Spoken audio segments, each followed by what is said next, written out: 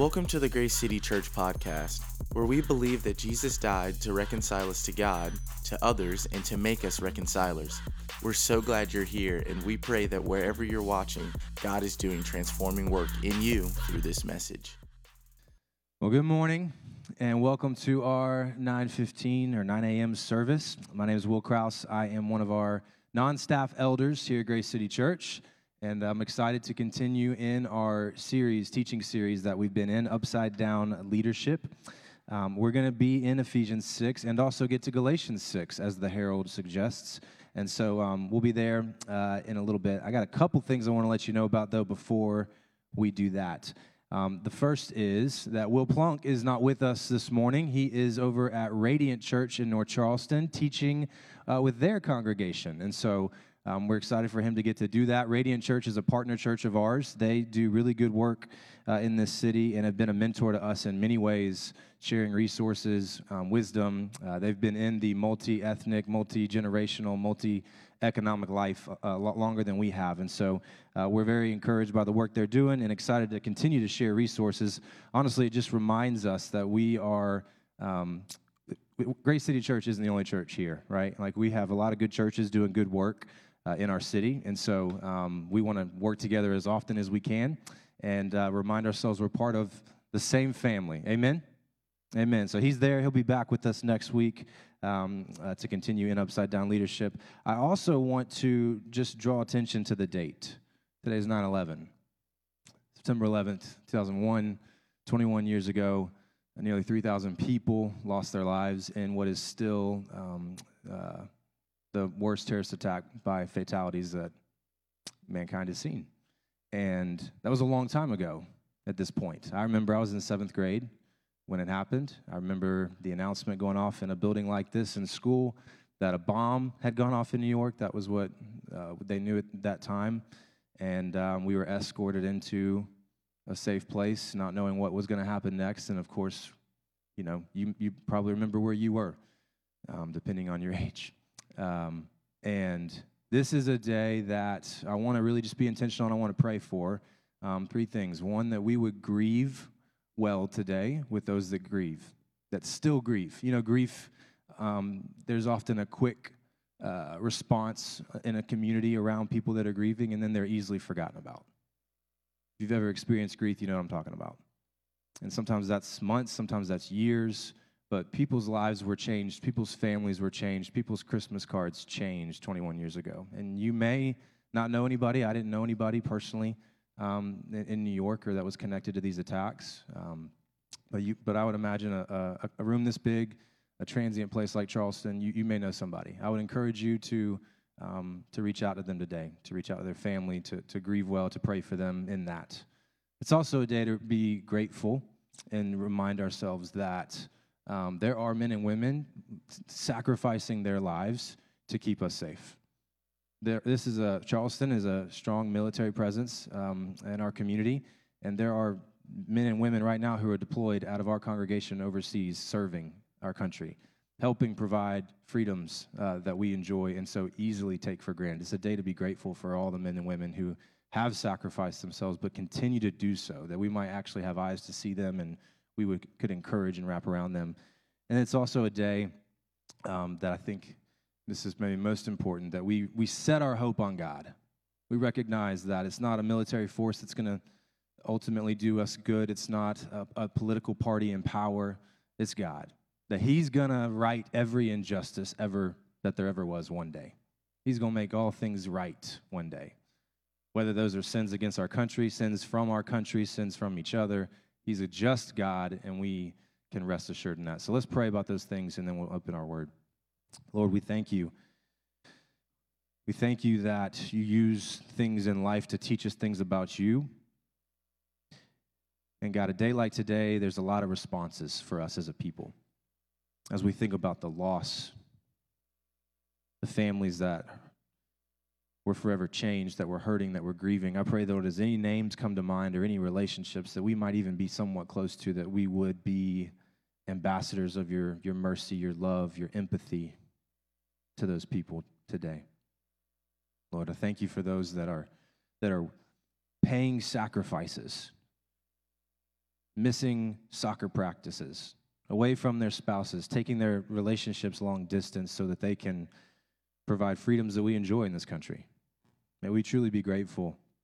May we express that gratitude to those that we have relationship with, may those that we come in contact with as we think about ways that in many ways they represent your love, your sacrificial love for us, willing to lay their lives down for others. And God, would we always be reminded that our hope is only in you, nothing else. Where we've placed too much hope in a certain thing or a certain infrastructure, would you just dethrone that in our hearts? And would we elevate you to the proper place, knowing that you're above all authorities, you're above all kingdoms, you're above all plots to destroy and kill, you're above all corruption. One day everything will come back to you. One day every knee shall bow. Would that give us hope as a people? Would we truly hope in that? Thank you for your word. I pray that this word this morning would be straight from you to our hearts. Help me to stay out of the way. But Lord, would your spirit run wild in this room, convicting us as we think about work, as we think about your word, as we think about stewarding authority, whether we're in it or we're under it. Guide us this morning. It's in your name we pray. Amen. So we are in a series called Upside Down Leadership right now. And the tagline is the authority to be last. And so what it's really focusing on is the way that the world talks about authority versus God's word. Normally, if you come to our church, we're teaching just through books of the Bible, but a few times of the year, we like to pick a topic that we think would be good to equip our people around. And so for the first 2 weeks of this series, we laid a foundation of just what does God say about authority and leadership and first and last. And Plunk did an excellent job in that. We talked about last week how that applies to the home in different roles, whether husband or wife, and what does that look like in our homes. Next week, we're talking about church leadership. That'll be a lot of fun. And then this week, we're talking about work. We're talking about work. I have a quick survey I'd like to get just to know my audience this morning. Raise your hand if you are working. Show of hands. Okay. Somewhat of a trick question. Most of you caught on to that. Raise your hand if you get paid to work. Start with that.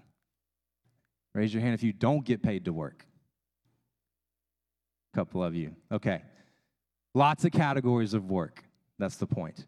And what I want to do is as we get into talking about authority, positional authority within work, I want to give you a biblical framework for what is work. Where does it come from? What does it mean when we say that? What are the different types of work? And so we start with Genesis. Genesis 1. This is where we see that God works. I'm going to go through these verses. Genesis 2 talks about how he commissions us to work, and Genesis 3 talks about how sin messes up work, right? So in Genesis 1, we see that the earth was formless, it was empty and dark, and the Spirit of God was hovering over a globe of water, essentially. There was nothing. And what does he do in verse 3? He said, "Let there be light." And as you know, he goes on creating things. What is he doing? He's working. How do we know he's working? Because it says on the seventh day he rested from his work. Now that's interesting, because God doesn't need to rest. But the idea around rest there is that he was ceasing because the work was done. So God works. And we know that in Genesis chapter 2, verse 5, there's this verse that says, shrubs had not yet appeared, vegetation had not sprung up yet, for the Lord God had not yet sent rain on the earth. And notice this, there was no one to work the ground. There was no one to work the ground. And so a couple verses later, he makes man. And he says that man who is made in his image, so right, we have a God who works, and so it made in his image, we work because he worked. But it also says that he puts man in the Garden of Eden to work it and take care of it. It's really one of the reasons that he creates us to work. You see here God delegating. Now that's also interesting, because did he need to delegate? Like, did he need us to work? Did he need us to help those plants grow or take good care of them like Abel's Landscaping does? He didn't ask me to do that. He's God. The answer is no. He didn't need our help. So what's he doing? Why is he creating us and commissioning us to go out and to to work. You could easily say he must be allowing us. It must be for our good. He's allowing us to participate in something. These are the earliest pages of scriptures, and it's essential to the idea of work. He is allowing us to participate in something when we work. But we also know that work gets corrupted. Because Adam and Eve's sin, humanity now has a curse on them. We have a sin problem. Genesis 3 talks about this through several verses. It says in verse 17, because you listened to your wife and ate from the fruit, the tree about which I commanded you, you must not eat from. Cursed is the ground because of you. Through painful toil, you will eat food from it all the days of your life. It will produce thorns and thistles for you, and you will eat the plants of the field. By the sweat of your brow, you will eat your food until you return to the ground, since from it you were taken, for dust you will return. This thing that was given to us to work, God's intent was not for it to be cursed, but that is a consequence of sin, that the ground is cursed. Things don't go like we want them to when it comes to our work. And if all this is true about work, work is all of life in and of a sense, right? Like it's the job you get paid to do, absolutely. But it's also fixing a toilet in your house. I have 3 toilets in my house, all need to be fixed right now. I've been neglecting that work. It's also nursing a newborn. Work is also studying for an exam. Work is serving the poor. Work is fostering a child. Really, all of life, in a way, is work. I heard a definition from a church in Greenville one time that says this. It's on the screen for you, too. Work is the intentional employment of my energy and my abilities to provide for my needs and those God has entrusted to me, to promote the peace and prosperity of my community, and to make this world better in anticipation of new heavens and new earth. Work is energy expended. There are lots of categories of work. You are all working. If one day at 65 you end your paid career, guess what? You're still working. You still have energy to employ. You still have abilities and gifts that God has given you. So work is so many things. And we could do a series just on work. But that's not what today's focus is. Today's focus is how do we exist in work under positional authority and in positional authority? What does the world say about authority when it comes to the workplace? And how do we live in that? What does God say about it? The reason we've called this series Upside Down is because we are saying the world says one thing and what Jesus says is something completely opposite. From our vantage point in the world, it's upside down. But it's really what we're trying to orient our lives and live around. So we're going to be in Ephesians 6. Ephesians 6 is where we're starting. Galatians 6 is where we're finishing. Ephesians 6, verse 5. Slaves, obey your earthly masters. Let's stop right there real quick. Is Grace City just intentionally picking texts each week that make us cringe? No. We're not trying to do that. We're not trying to do that. Do we cringe over these titles for good reasons? Yeah. We got baggage with these words. We got history with these words, even right here in this city. Does the Bible condone slavery? No. Has mankind weaponized verses like this against slaves? Yes. Is this verse breathed out by God and useful for teaching, rebuking, correcting, and training in righteousness? Yes. This is part of God's word.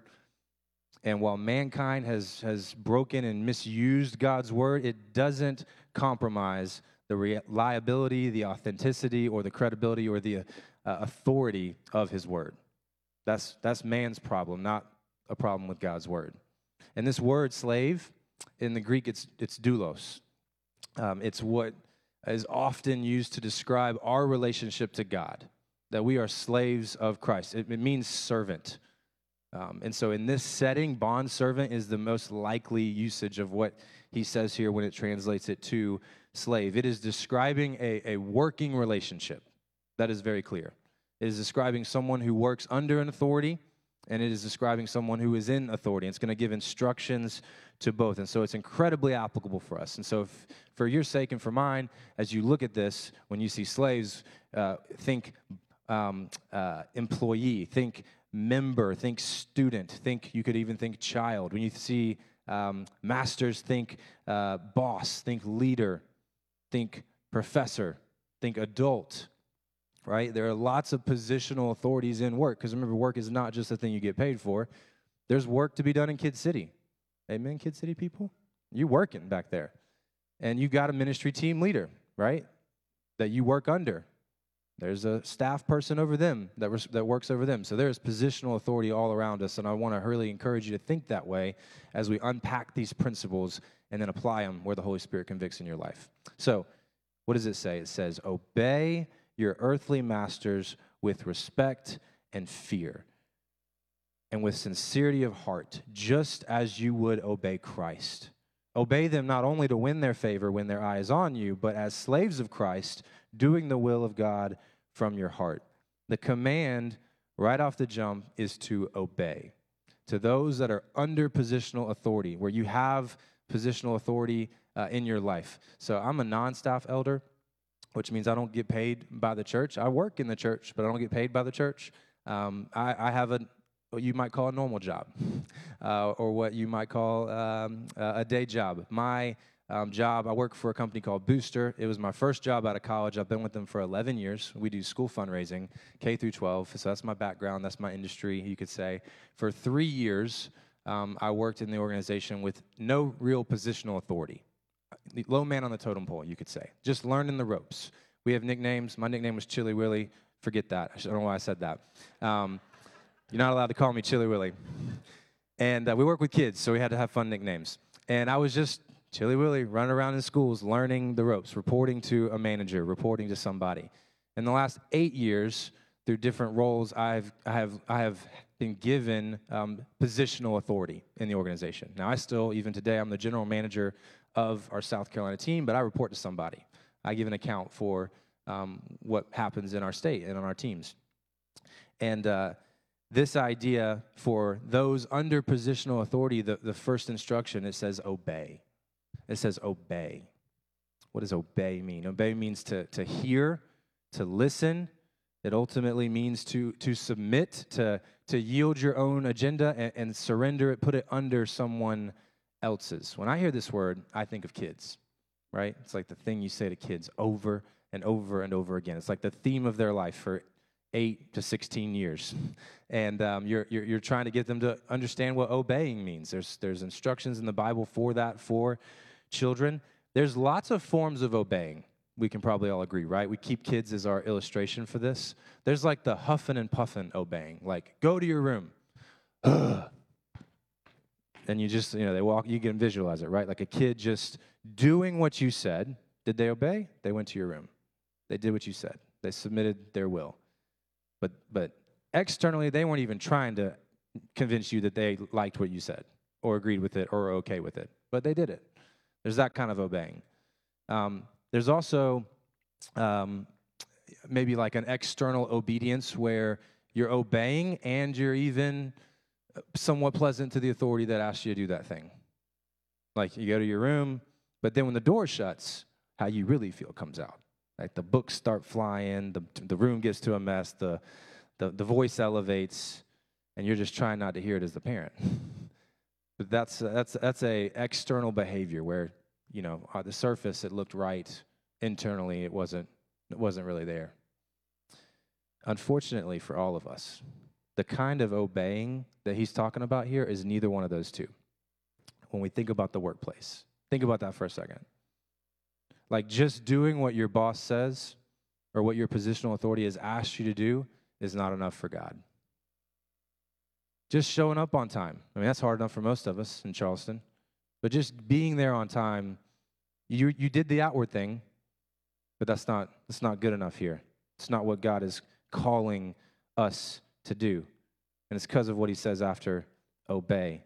With respect, with fear, with sincerity of heart, just as you would Christ.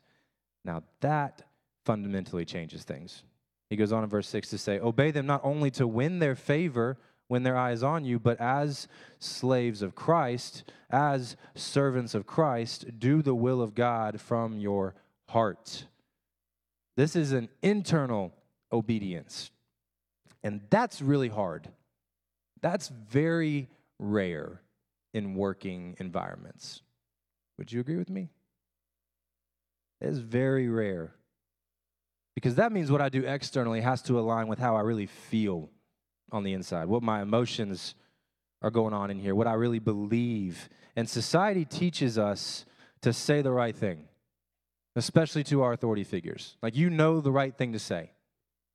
But do you actually believe it? Is it coming from a sincere heart? And when he says, as if you were doing it for Christ, that brings in all of Christ's teachings on the subject. Meaning, if I look at someone lustfully, I've actually committed adultery. If I am angry with someone in my heart, I've actually committed murder. The standard that Christ sets is way beyond what this world says. But this is the kind of obedience he calls us to for those under positional authority. Here's what it practically means. It means you can't cheat your taxes, even if no one will know, or honestly, the IRS won't even care. Because you know here that it's not right. It means that you don't clean up the event frustrated because no one else is helping you and you're not getting any kind of recognition for it. You clean up the event with a pure heart as if you were serving for the Lord. Here's a big one. You can't just say the right thing in front of your leader and then gossip behind their back. You can't just say the right thing in front of your leader and then gossip behind your back. My family grew up in Florida, so we were in the citrus industry. Naturally, Florida loves their oranges. We were farmers, and so we grow oranges for a living. Many of you have heard many of the illustrations from me about this. This is my book-selling go-to. That's the equivalent of Plunk's illustrations. Here's something you might not know. The citrus industry is declining rapidly, like crazy fast. You want to hear some stats? 20 years ago, the state of Florida produced 750 million boxes of fruit. Now, on a good year, they're producing 35 million. 750 million, 35 million. Hurricanes, yes, that hurts really bad. That'll wipe out a grower fast. It not only knocks the fruit off the trees, it might take the trees out. When you plant a new tree, it takes 3 years to get a fruit or to actually get any money off that tree. And so many farmers, when the hurricane knocks their crop out or the tree itself or damages it, it's just hard to start over again. It's too expensive. It's too costly. But the number one reason is not hurricanes and storms. It's something called canker. Canker is an airborne disease. It's literally like a cancer to orange trees or citrus trees. And when you find canker in a tree, you take out like 50 yards around it out. All the good trees around it are gone too because of how fast it spreads and how quickly it takes down a grove. By the way, we call lots of orange trees are called a grove, not an orchard. You're welcome. Here's the point. Gossip poisons work culture. It poisons it. It spreads faster than anything, and it takes down organizations' health. It takes down a leader's ability to help even just do the normal things at this point.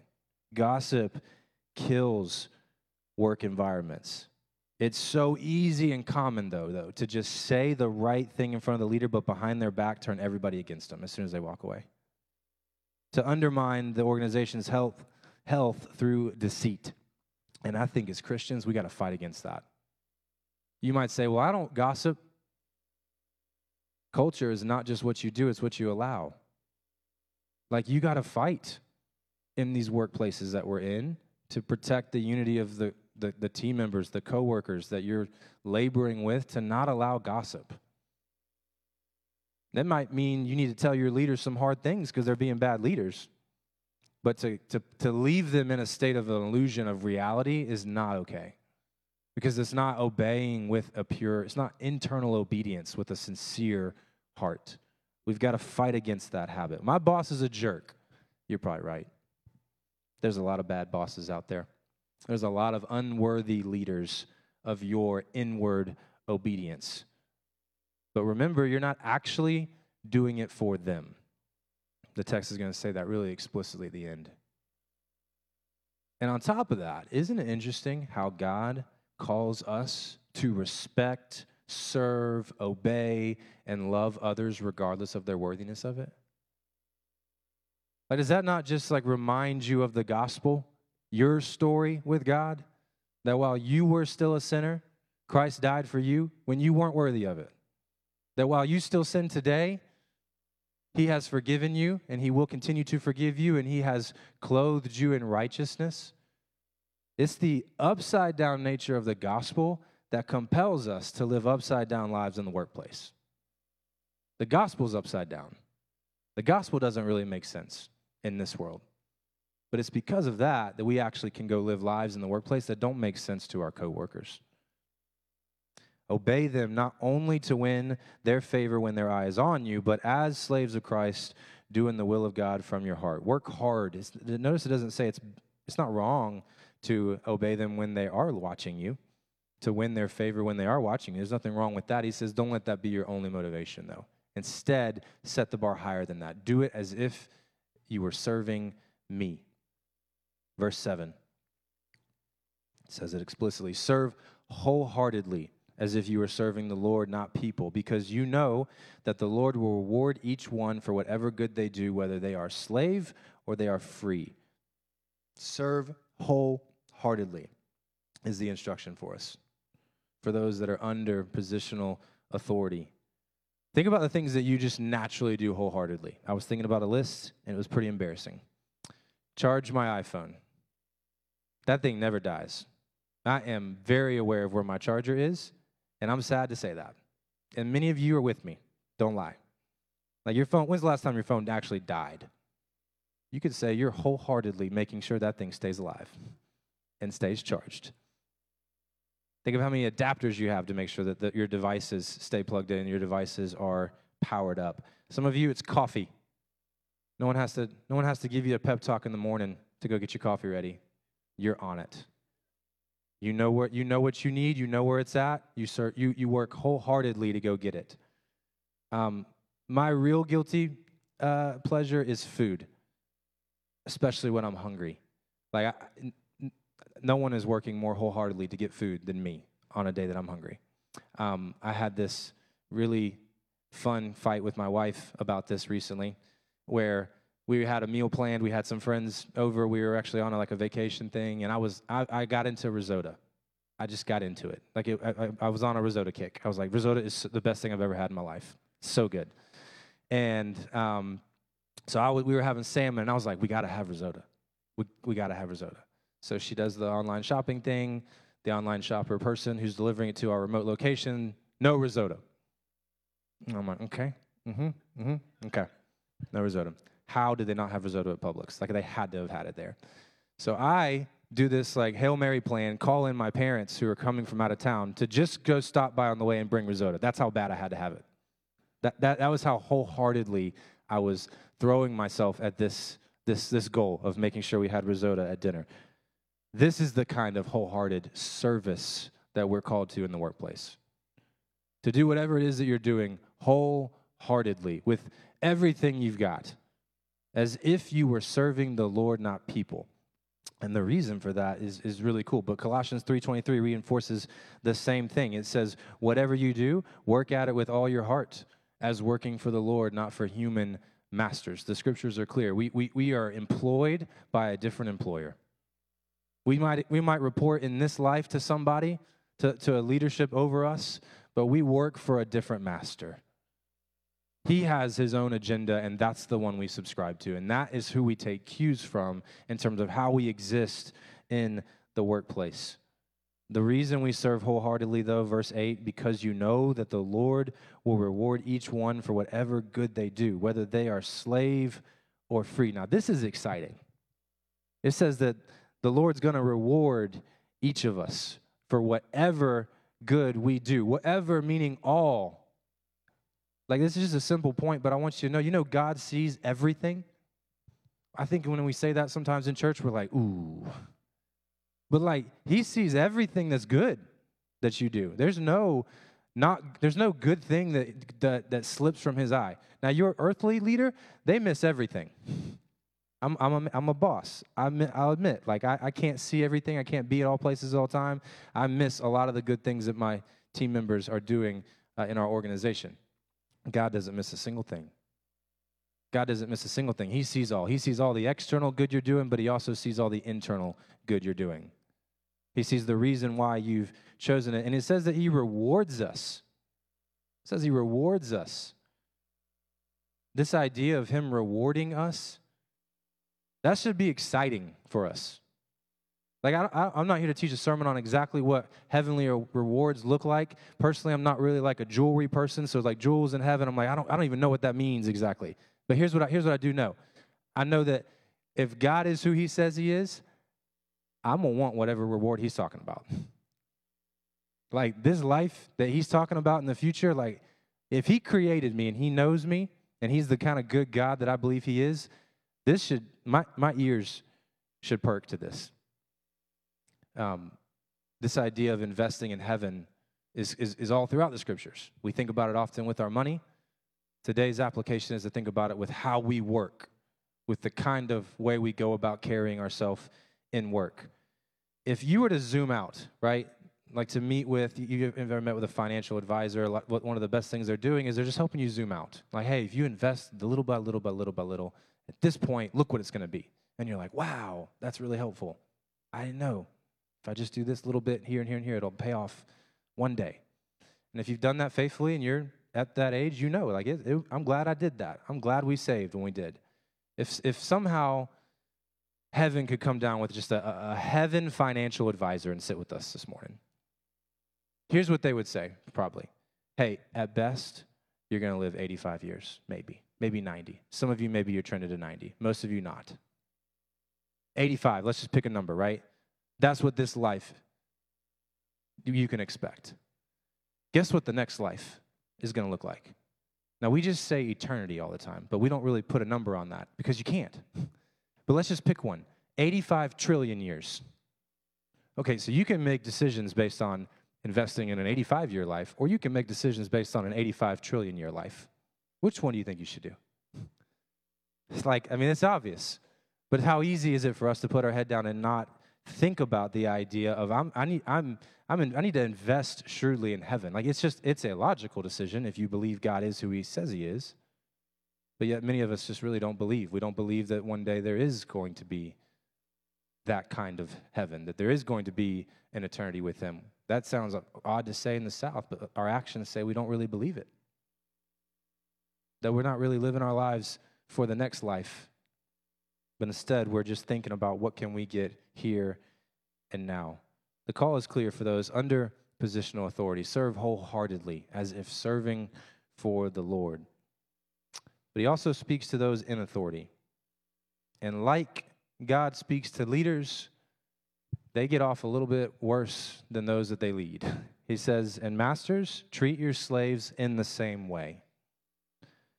In the same way, meaning everything I just said to those that you lead, that applies to you too. In the same way. What way? With respect, with sincerity of heart, with an inward integrity, not just an external what you say. The standard for leaders is no different. And it even says it at the end, since you know that he who is both their master and yours is in heaven, and there is no favoritism with him, meaning your positional authority here doesn't really get you anything in heaven. In fact, it kind of gets you actually hold, you're more accountable. We'll talk about it more next week. But like, God holds leaders to an even higher standard in many ways. He says in the same way, with wholehearted leadership, you're called to lead. You're called to be a boss. You're called to be a team leader. You're called to serve the people that you lead. He shows no favoritism. It says that because you serve the same master, that's the idea. Don't threaten them. Don't mistreat them. Don't exploit them. Don't view them as simply a means to an end. You both work for the same person. So what does that fundamentally make you if you're a leader? If you work for the same person, then in reality, you're just a mid-level manager. You're a steward of the role and responsibility you have. We've said that word a lot in the past couple of months as a church. You're a steward of the title you have. You're a steward of the resources you manage. You're a steward of the people that you lead, because ultimately it's God who's put you in charge. And he's the one that you give an account to, just like the one that you lead. So the question becomes for us this morning, what kind of steward do you want to be? What kind of steward do you want to be? There's a lot at stake, I'll say this, for leaders, those that have some sort of positional authority, whether you're a teacher, whether you are an adult over children, whether you are a boss, whether you're a team leader. There's a lot at stake. Mark alluded to it earlier. You want to know the stat on how many hours in an average career an American will work? 90,000. 90,000 hours will be spent in a working career. That represents a fourth of all time in your life. The only category that's higher than that is sleeping, if you sleep 8 hours a day, and some of you don't do that. This is a big deal. This is a lot of opportunity to impact people. And if you contrast that, again, it was like he read my notes this morning, but how many hours a week you spend in church, you know what that same time frame, so 90,000 hours in a career, I'm giving you the advantage of you're super involved in your community group. Like, it's not just corporate worship on Sunday. That comes in at about 9,000 hours. So who is influencing people more, actually?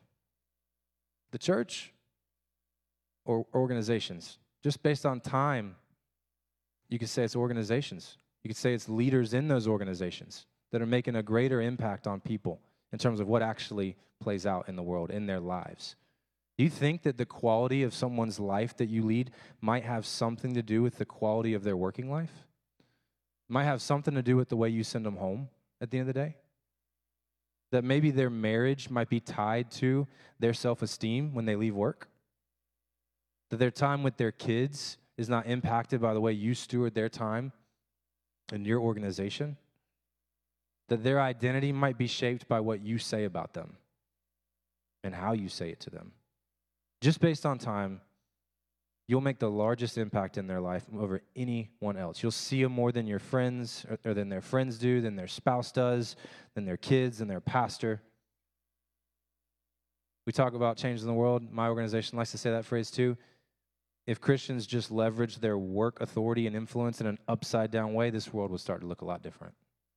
This world will start to look a lot different. I want to share some examples that I've seen modeled for me and in other organizations of what upside-down leaders really look like. I've just got a couple of them for you. Upside-down leaders invest generously in personal lives.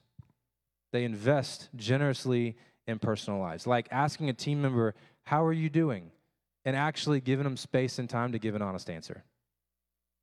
Like not just as a cultural statement of like, how you doing? But actually giving them time to really give a real answer and listening. And then remembering, showing up to big life events. Leaders in my life that have done that intentionally, it's made a huge impact on me. Whether that be weddings, deaths, events that I get excited about, and seeing them in your corner, seeing them show up for the big life events, caring about their emotional health. I saw an organization, they set aside funds through a foundation where team members can contribute monthly to create basically a pool of money. And it can be like you literally just pay $5 a month, or you pay $2 a month, or you pay $100 a month. It's up to the employee. And those funds are set aside just to help other team members that come into financial need. That was set up by the leadership team in that organization. That may be something that could be applicable to the organization that you lead or the leadership authority that you have. They invest generously in personal lives. They also celebrate the small contributions. This is an upside-down characteristic of great leaders. The top performers on your team, they're going to get their recognition. I mean, everyone sees the graph, you know. We know they're crushing it. And so often, we just focus as leaders on celebrating those who are the shiniest, those who are producing the most, even externally. And I'm not saying that it's wrong to celebrate top performers in your organization, but great leaders find the stories that get overlooked by the people in the organization that often are unseen. They celebrate the small contributions, and they tie that back into the mission of what they're doing and why it matters. Upside down leaders make themselves approachable. It's natural to be intimidated to go to your boss. That's kind of a natural right side up thing in the world. Upside down leaders make themselves approachable. They ask for feedback from those that they lead. And they express gratitude when it's given. And then they write it down and they ask weeks or months later, hey, is this improving? Like if you're a leader, you got to initiate that. Make yourself approachable by those that you lead. They don't just remember names, they remember stories. Stories that matter about people, where they're from, what they like to do. They bring those things up. Lastly, upside down leaders are willing to cheat their job. They're willing to cheat their organization. What I mean by that is they model health for their people in their own lives by prioritizing and encouraging things that are more important than the organization's success. And I keep that as a broad category because I think even in the nonprofit world, because they're doing good things, it can feel like there's just no limit to how much that this person should contribute and serve and work towards that goal because it's a good goal. A for-profit company, yes, the goal is to make a profit. The goal is to do good work and to grow the organization. But upside-down leaders model health when they prioritize things in their own life and encourage the people they follow that are just more important than the organization's success. Things like resting. Things like spending time with family. Things like ministry. Upside-down leaders are willing to cheat their organization for things that are much more important holistically. Leaders, there are just more significant and meaningful things in this life than the organization's mission statement, than a company's bottom line, than your quarterly commission check.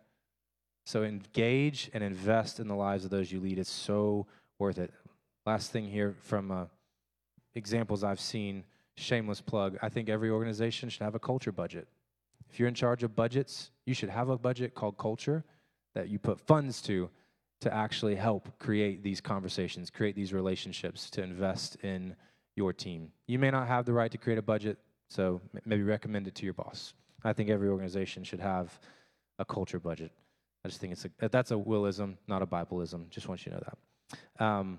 Let's go to Galatians. This is where we're gonna really anchor this idea of work and leadership authority. Galatians 6. The first 6 verses lay out beautiful upside-down principles around work.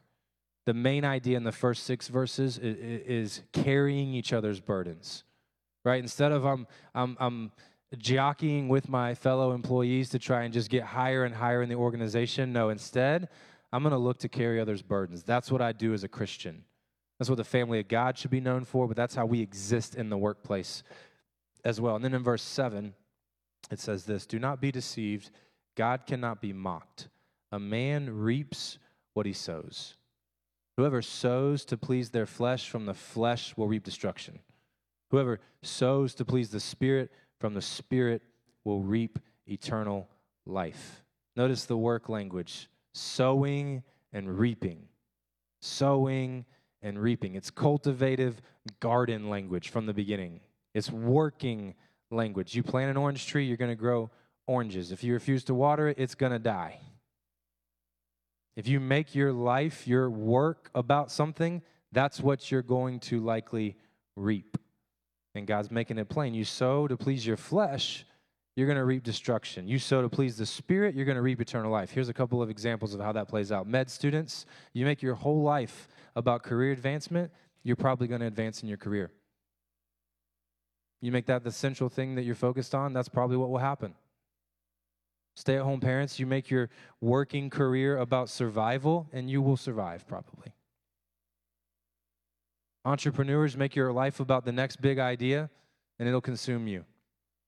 Leaders, make your life about organizational success in this world, and you might find that you're successful in this world. Employees, make your life about comfort, and a version of comfort you will find. But here's the important thing to consider. Are those things going to lead to my destruction, or are they going to lead to life to the fullest?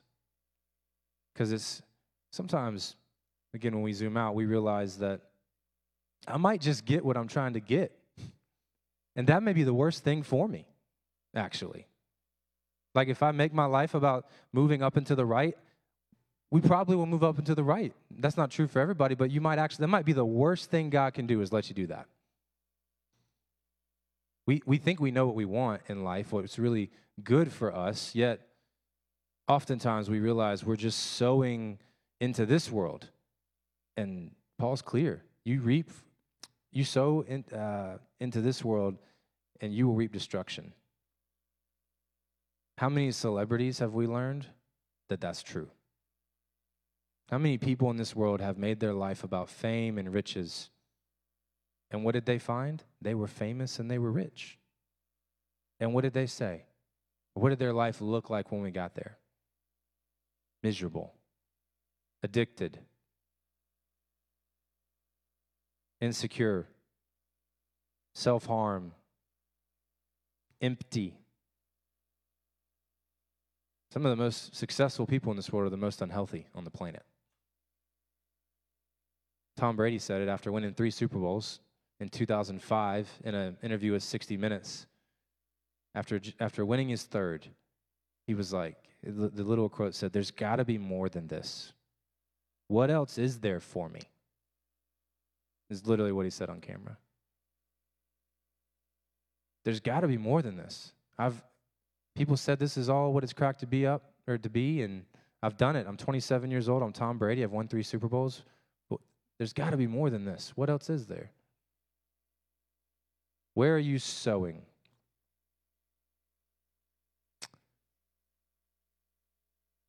Verse 9 gives us the encouragement that we need to persevere. It says, "Let us not become weary in doing good, for at the proper time we will reap a harvest if we do not give up. Therefore, as we have opportunity, let us do good to all people, especially to those who belong to the family of believers." He says, don't grow weary in doing good. Why does he have to tell us to not grow weary? Because we grow weary. Because work is hard. And because sin corrupted it. It's broken. Like things don't go the way we wish they did. Our coworkers lie and steal. It doesn't rain when we want. It rains too much sometimes. Parts break. Medicine doesn't work. Leaders take advantage. This ground is cursed. We're broken people. We work on a broken ground. It's easy to grow weary. But he says, don't grow weary. Why? Because at the proper time, you'll reap a harvest. I want to end by just telling you the harvest is worth it.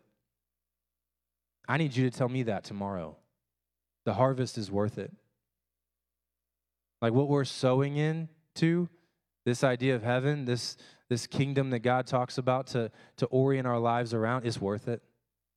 It's worth it. Upside down leadership is the harder, less traveled route, but it's worth it.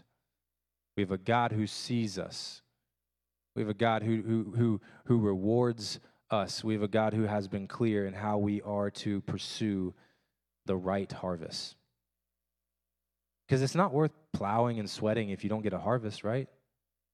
It's just not worth it. No one says, I just want to spend 3 years planting orange trees, but I don't care if we actually have a harvest. No one does that. You gotta hope and look forward to the harvest. The question is, which harvest are you sowing towards? Is it one in this world, or is it the one God promises? I'm going to invite the band back up, and I want to read Romans 8, which I think is a beautiful description of just the groaning of creation, but also what we have to look forward to.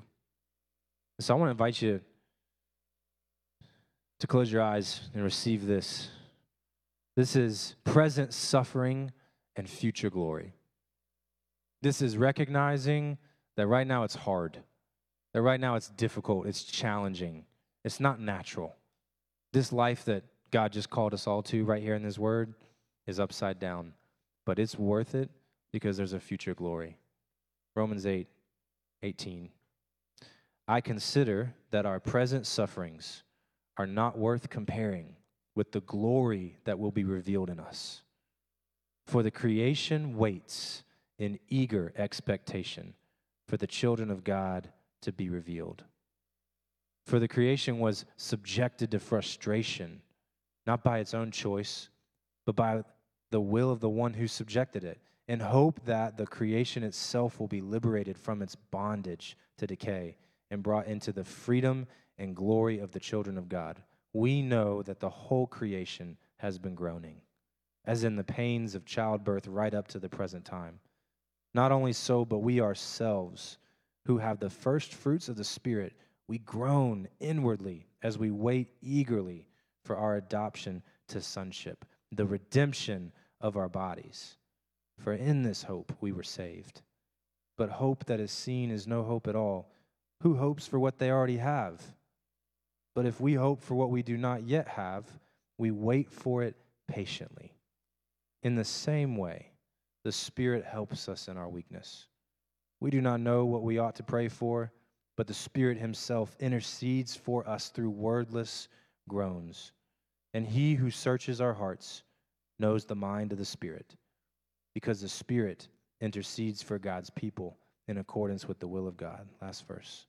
And we know that in all things God works for the good of those who love him, who have been called according to his purpose. Father, we cling on to these words. We cling on to the hope that you give, that you promise. These 80 to 90 years that we live on this side of creation, in this world, they feel long. They feel like forever. It's so easy for us to even orient our work towards a harvest that we will plant for ourselves and try to reap here. Yet you tell us there's a better harvest coming. You tell us there's something worth being patient for. There's something worth suffering for, sacrificing for. And Lord, I just ask that as your word has been read, that your Spirit would change the way we view work. It would change the way we exist in it. It would change the way we submit to authority that's over us, God, because we recognize we're really working for you. And it would also change the way we exist in authority, that you give our leaders and those that have positional authority in workplaces a vision from heaven to how to steward it. We want that, Lord. We're grateful to get a chance to be here together and have brothers and sisters in this struggle, in the toil. I pray, even as the prayer team stands around the room, that we would continue to go to you for help, that we would cry out to you for help, reminding ourselves that you do help. You listen, you hear us, you're with us. And as we sing, may we sing like a creation that has truly put our hope in you and nothing else. It's in your name we pray. Amen. Thank you for listening to the Grace City Church podcast. Whether this is your first time with us or you find the Lord moving you to engage differently or just learn more about who we are, we encourage you to find us at our website at www.thegracecity.com to explore all of the ways that you can give, connect, and engage. Thank you again for being with us. Now go live as image bearers of the King.